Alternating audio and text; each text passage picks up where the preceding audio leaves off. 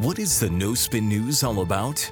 You know that this is a fact-based analysis news program. You know that. We avoid speculation. We don't do conspiracies here. We don't do party politics here. We're not nonpartisan. That's wrong. Not that.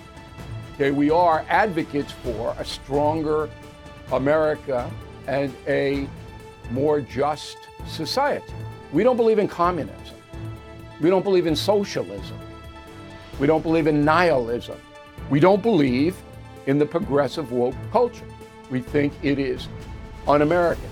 We don't support that. So you should know what we are, and it would then crystallize what we do. Listen to the No Spin News. Subscribe to Bill O'Reilly's podcast feed wherever podcasts are available. Hey, this is Vivek Ramaswamy. The media has systematically lied to you. The Hunter Biden laptop story, the origin of COVID-19, the Trump-Russia collusion hoax, or how your money's being spent in Ukraine. Enough already with the lies. No more lies, hard truths only. That's what the Truth Podcast is all about. It's not standard conservative talking points. If you want that, go somewhere else. But if you want the hard truth delivered to you in a way that challenges you and will challenge me intellectually, you're not going to find anything like this on the internet. Subscribe to the Truth Podcast today on Apple, Spotify, or wherever you get your podcasts. Good morning. Welcome to the Morning Motivation, brought to you by Patriot Gold Group and the Public Square app. Talking about war this week, how the Christian is to think of it. Some thoughts. If God did not want there to be war, then he clearly wouldn't have wanted there to be soldiers whose job it is to fight wars. And if that were true, I don't think this section would be in the Bible. Check this out. This is Luke 3.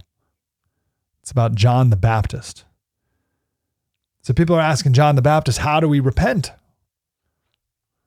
And the crowds asked him, what shall we do? And he answered them, whoever has 2 tunics is to share with him who has none. And whoever has food is to do likewise. Tax collectors also came to be baptized and said to him, teacher, what shall we do? And he said to them, collect no more than you are authorized to do. Soldiers also asked him, and we, what shall we do? And he said to them, stop being soldiers because you're not allowed to fight any wars. No, he said to them, do not extort money from anyone by threats or by false accusation, and be content with your wages. You'd think John would have said, stop being a soldier. But no, he told the soldiers, don't rob people. Don't use your force for evil. Don't make false accusations because you have extra powers given to you by the state, and be content with your pay. In Acts 10, Cornelius was a centurion, Roman soldier. It says he and all his family were devout and God-fearing. He gave generously to those in need, prayed to God regularly. Peter later says to Cornelius, we have come from Cornelius the centurion. He is a righteous and God-fearing man who's respected by all the Jewish people. So he was a warrior. In verse 48 of Acts 10, he was baptized. And he was never ordered to give up being a soldier in any way. That was never mentioned. When they came to arrest Jesus, Peter took out his sword. Matthew 26. Then the men stepped forward, when the men stepped forward, seized Jesus and arrested him.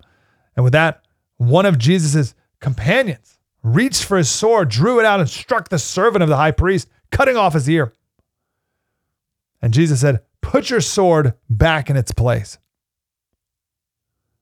back in its sheath. Jesus did not say, Peter, what are you doing with a sword? Why do you have that? That's a weapon of war. That's mean. Give it away or something. Destroy it. No, he just said, put it back. Put it back in its sheath. Another example, Christians are often described as soldiers. It's a weird metaphor if you didn't like war or soldiers, or if you didn't recognize that there was a place for it. Ephesians 6, therefore, take up the full armor of God, so that when the day of evil comes, you'll be able to stand your ground. Having done everything to stand firm then, with the belt of truth buckled around your waist, with the breastplate of righteousness arrayed, and with your feet fitted with the readiness of the gospel of peace. In addition to all this, take up the shield of faith, with which you can extinguish all the flaming arrows of the evil one, and take the helmet of salvation and the sword of the Spirit, which is the word of God. It's beautiful. There's many others. Why would God use this metaphor if this was a sinful profession? He would never use a prostitute as a metaphor for being a Christian. We're told to fight spiritual warfare like a good soldier. I'll end on this one. What's the purpose of government? The purpose of government is to reward good and punish evil. That's it. End of story. Reward good, punish evil. How to do that is the question. But the principle is reward good, punish evil. Where'd that come from? 1 Peter 2, verse 13. Submit yourselves for the Lord's sake to every human authority, whether to the emperor as the supreme authority or to the governors who are sent by him to punish those who do wrong and to commend those who do right. Reward good, punish evil. Now we have a real problem with our government today and our culture. We reward evil and punish good. But a government properly is to reward good, and good things happen when in a society, like the government should structure a society where if you actively do good things, then you are properly rewarded for them in the natural course of the country, right? Of life, of the economy, etc. So the government, when working properly, should reward good and punish evil, enforce the law. Do what it takes to keep law-abiding people safe and protect people from invasion and threats and attacks. That's the purpose of government. Francis Schaeffer said, to refuse to do what I can for those under the power of oppression is nothing less than a failure of Christian love. It is to refuse to love my neighbor as myself. There must then be a proper place for war. And we'll talk about the two kinds of war on tomorrow's show. MikeSlater.locals.com. Commercial free. Transcript night before on MikeSlater.locals.com.